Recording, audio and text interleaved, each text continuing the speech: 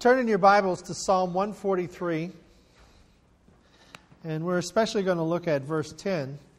But Psalm 143, beginning at verse 1.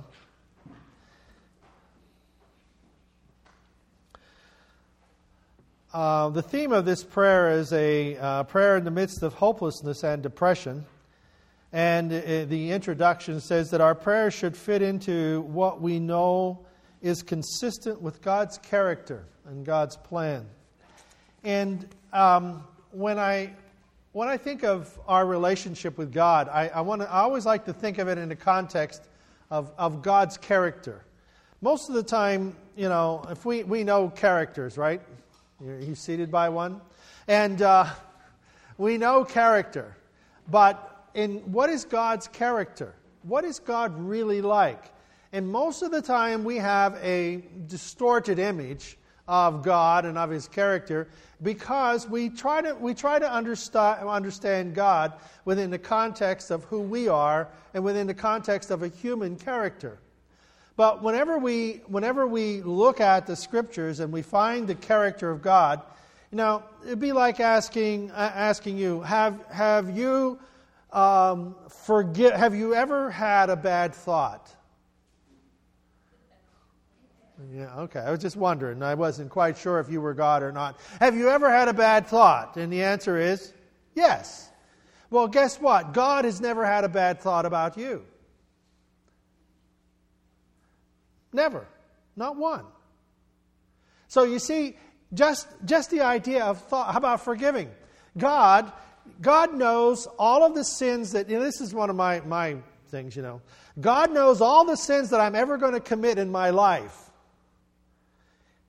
in the future, and comes back to this moment and loves me for who I am.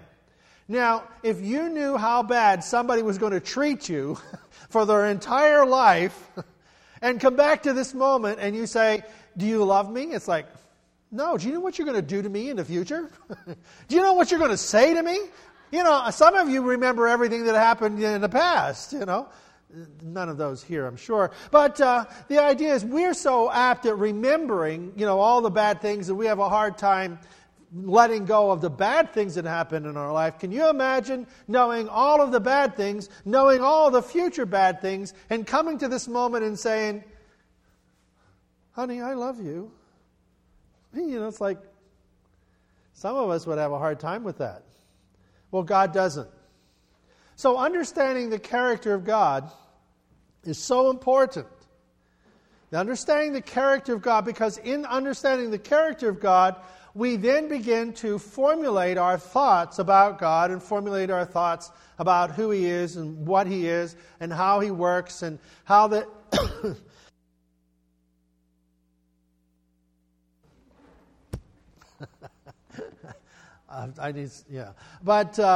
But we have to have a formula. It's like, I can't imagine God. Well, that's great.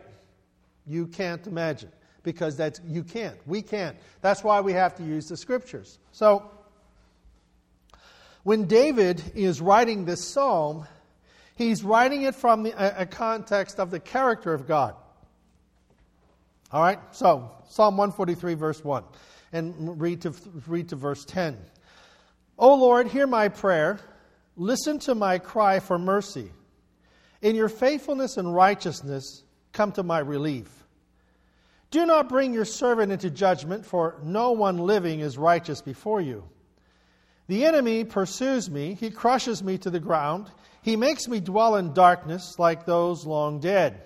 So my spirit grows faint within me. My heart within me is dismayed.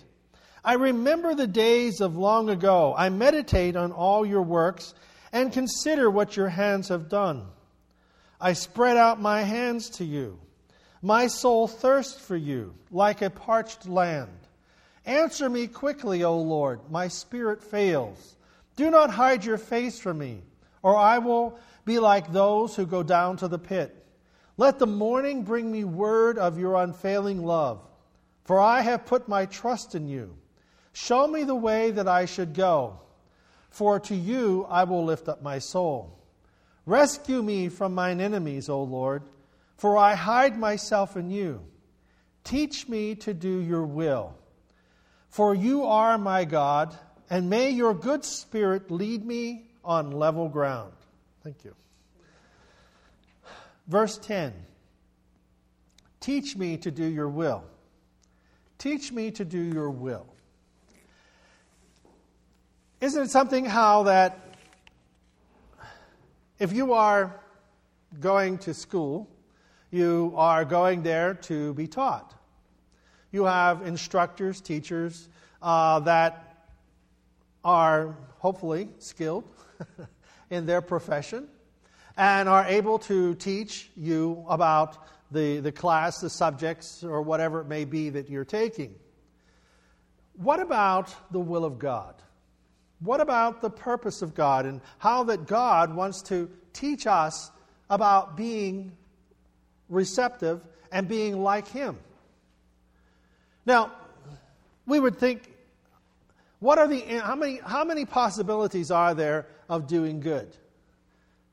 How many possibilities are there of doing good? So can you imagine God writing a book from the perspective, these are all the good things I want you to do? But in reality, we know that He's kind of flipped that, and He has said, I've given you 10 commands. I've given you 10 commandments. The commandments are to protect you and provide for you. And we know that 4 of them deal with our relationship with God, and 6 deal with our relationship with people. If you will keep from doing these basic 10 things wrong, if you will keep from doing them, you will protect yourself and you will set yourself free to do all the limitless good that you can do in your life. Sometimes we would look at it, well, give me a list of what you want me to do. Well, when we think about loving and caring for someone and doing good for them, how much possibilities are there? The possibilities of doing good for people are limitless. But we notice that to do evil comes down to just a few basic principles. If we stay away from them, we don't do them, to hurt ourselves and to hurt others. Now, in Proverbs chapter 6, verses 16 to 19,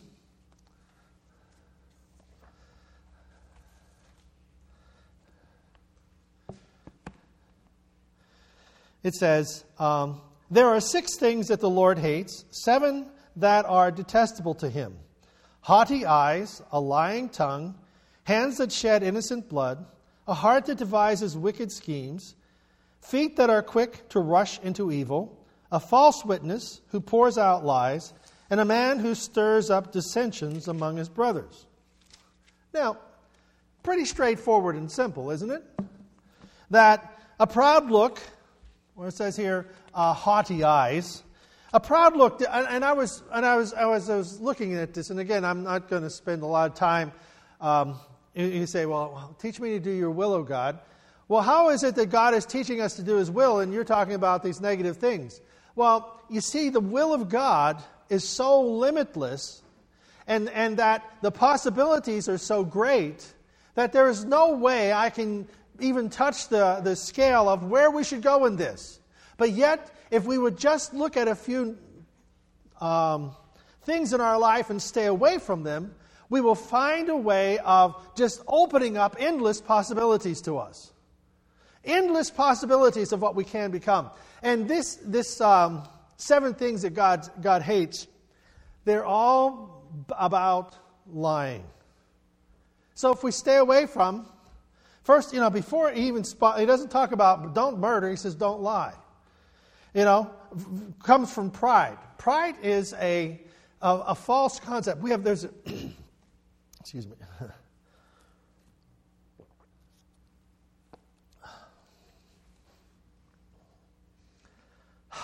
No, just thought you were waiting for that. All right. Pride is a lie. The false pride is an unrealistic self-appraisal, basically lying to ourselves. Then, of course, there is lying itself, a lying tongue. All right. Anybody need a definition of that? I didn't think so. All right. The third one is hands that shed innocent blood. That would be lying about somebody's involvement or whatever so that you become angry at them. About a heart that deviseth wicked imagination, lying thoughts. Feet that run to do evil, lying about the desires. Lies against another, false witness, gossiping. And the seventh, he that soweth discord among the brothers. So, if you look at these things, what they do is they destroy relationships and they destroy how that we can feel joined and connected. The body of Christ is connected. Would someone like to come up here and we're going to pull on your arms, try to dislocate them? Could I have a volunteer? Steve, thank you. No. No, why would we do a thing like that? Well, how many, in gossip and in lying and things, we're tearing people apart. And whenever we dismember someone, we're left with pieces. And whenever you're left with pieces, you generally don't even know how they go back together. So the concept here that God is saying is that you stay away from a few of these basic principles, and you stay away from them, and you will find yourself limiting, knowing and for God to teach us His will. The Bible says, you shall know the truth, and what will happen whenever you know the truth? It will set you free. Then the opposite of lying is binding. Do you ever meet people that lie so much they don't know the lie they told last? They lie so much they have to lie to to cover up the lie that they forgot that they told. I said this one individual I knew, he didn't need very much truth to have a good story. He could make up a story out of anything, and there had to be very little, if no truth in the whole thing. He could just make up a story, and it would sound, wow, that's pretty good. But in our life, if we know the truth and the truth of God's Word, and what is the character of God, the love of God, the purpose of God, and we put that foremost in our life, and we put that in front of us, and it's from that reservoir of who God is and His character, we begin to build our life. Teach me to do your will, O God. And why would God teach us to be like Him if there was something negative, evil, or wrong in His character? We wouldn't want to emulate that. We wouldn't want to become like that. So God's will, God Himself, His character, is such that He desires only the best for us. He desires to separate us from our failures and our faults, forgiveness of our sins. He desires to separate us from those so that we can tap onto the very truths of our own purpose in our life so that we can become the person that God created us to be. I know I say this a lot, but it's trying to get me to remember it, is that while we were yet, the prophet says, while you were yet in your mother's womb, God knew you and formed you. He put everything that was necessary for your success in you. Now we have to tap it. Now we come along with our limited thinking, and we say, success, and see what the problem is. How do you define the success? You define success from your own perspective. God's perspective of success is that He created us for a very special part in His body. And every one of us have a part in God's body. And that we are to be successful in carrying that out. And I fulfill my purpose, God has a reward for us. God will reward us. Why? Because I have completed the purpose. Paul said, I have finished the course. I've kept the faith. It's okay for me to go home now. So God has a purpose. God's purpose, God's will applies to every one of us. God has a will for every one of us. And God has a plan for every one of us. Now, I know this is a class. I wouldn't want to be a teacher. I would be in jail if I were a teacher. They would have arrested me and thrown away the key for child abuse. I only hit the kid once. But anyhow, my purpose was not, I like to teach, but I don't think I would like to teach kids. All right, I guess I got kids, huh? I got a whole bunch. I mean, in a classroom setting where they can't come forward and say, Daddy, I want to go home. Where's Lucas at? Where's Lucas at when I need him? Yeah, he always knows when to come forward and say, Daddy, I want to go home. Church is over. So I want us to repeat the words, I have a purpose. Ready?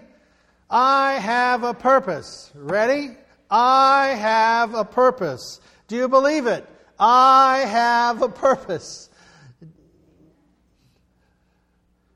Okay, choir. He's preaching to the choir there. Do you have a purpose? Do you have a purpose? Do you believe you have a purpose? You don't sound like it. Do you have a purpose? That's better. Yeah, there we go. Everybody say, I have a purpose. Why? Well, I don't know. You told me I did, Why do you have a purpose? You and I have a purpose because God breathed into us the breath of life and we became a living soul. Take this out of Sunday school lesson. In our Sunday school lesson this morning, we talked about how the Holy Spirit is active it's a series on the Holy Spirit. Do it that way. In creation, God created us, and He breathed into us the breath of life, and we became a living soul. Our spirit, human spirit are there. Now, when the Spirit of God comes into our lives, it is a perfect match.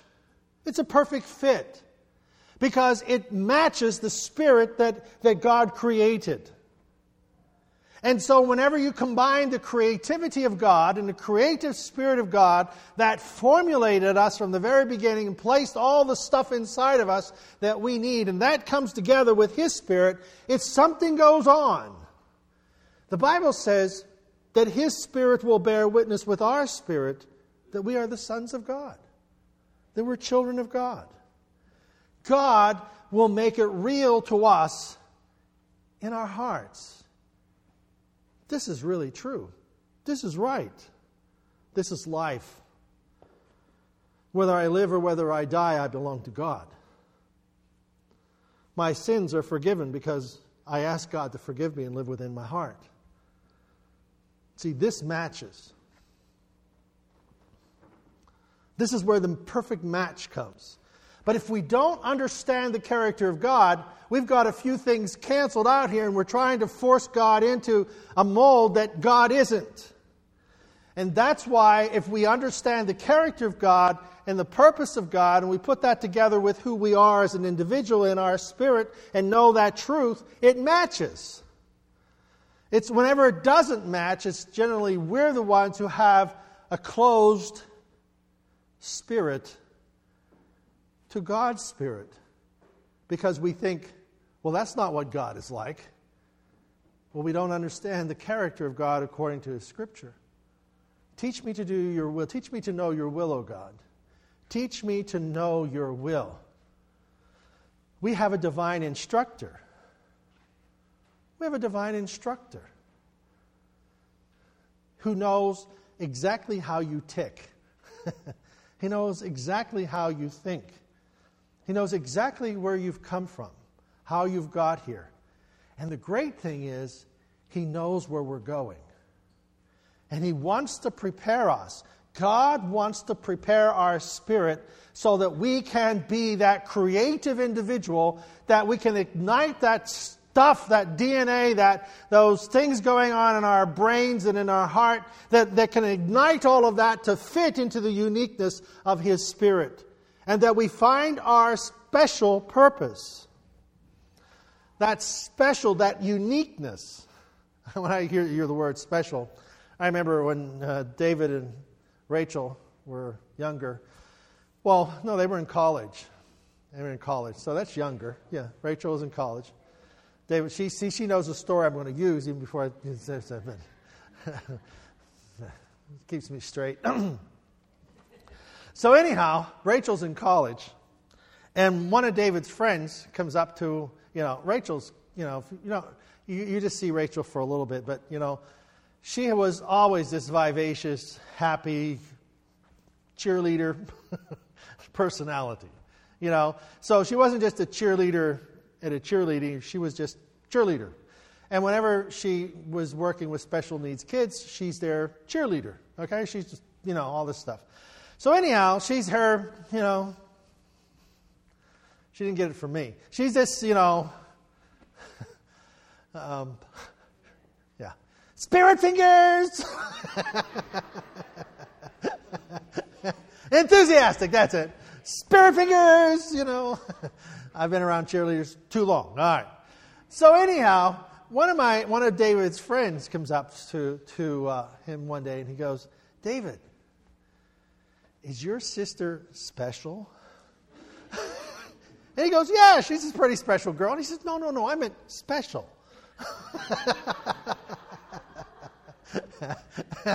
He wanted to know she was not all together up there because she was so happy all the time.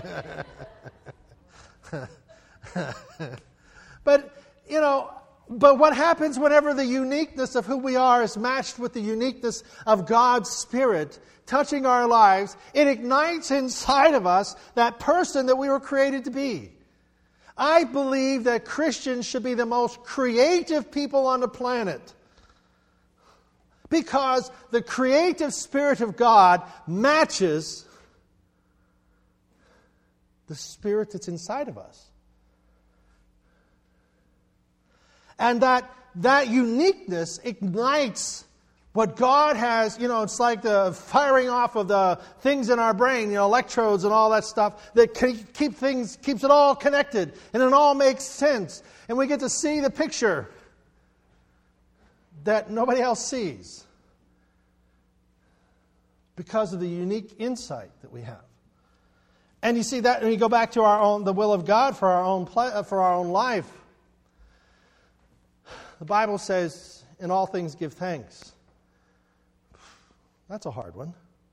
In all things give thanks, for this is the will of God in Christ Jesus concerning you. That's a difficult one. How is it that we can give thanks? Because there is a uniqueness, apples of gold and settings of silver. There is a wisdom that comes to our life. Paul in prison, rejoice in the Lord always, and again I say rejoice. There's a uniqueness of security that comes to us in the difficult places of life. There's teach me to do your will, O God. Teach me to do your will. How is God going to teach us if we're not connected? What happens to a teacher who is not connected to their students? It's just a lot of information. And the student is left to process it and put it in there. But whenever we look at our relationship with Christ, there is a connectedness that comes on. Why? Because Jesus was willing to die for us. While we were yet his enemies, while we were yet estranged from him, while we were without hope and lost, he died for us, he loved us, he called us. You did not choose me, the scripture says. I chose you. I called you. I made you. I formed you in your womb, in the mother's womb, and I know who you are. And I know exactly who you are on the inside out, and I know exactly what you can become. And I love you for being you. I love you for being you. You don't have to be anybody else. Just you. That's the Spirit of God connecting with our spirit. That we are one with God. And that we will be one for an eternity. And it's begun already. It's begun now. Teach me to do your will, O God. Teach me to understand and teach me to understand your word, to pray. I don't pray as, meaning I think as Christians, we don't pray as someone directing God. We pray as someone connected to God. And His Word comes to give us life. And we are inspired by that Word to pray for special needs in our life. And nothing is selfish. If it has to do with you, if your children come to you, the Scripture says, if your child comes and asks for a piece of bread, you're going to give them a scorpion or a stone? Well, no. Well, if you, being earthly, know how to give good things to your children, how much more so does your Heavenly Father know how to give good gifts to those who are His? How much more so does God know how to give good into our lives? So therefore, whatever we ask for, and if it's selfish, guess what? We're going to know it. But we're going to be able to ask. Why? Because my Father doesn't mind me talking to Him. My Father wants to teach me about His will. My Father wants to teach me about my purpose. My Father loves me so much, He can't take His eyes off of me.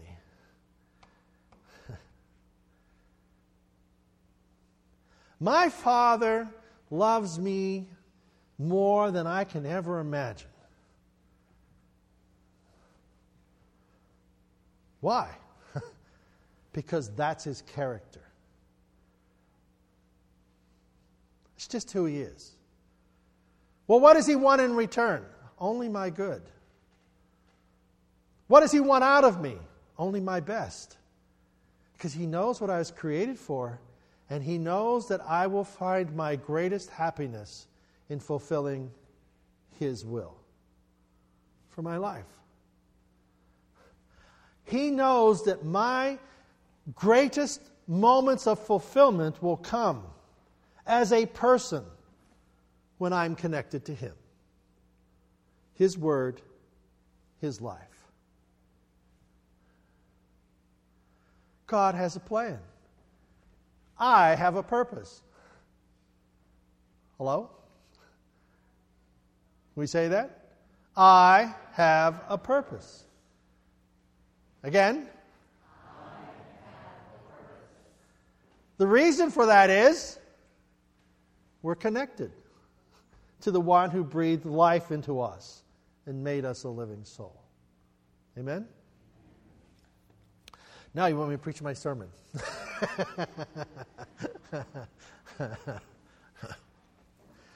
I got to page 2.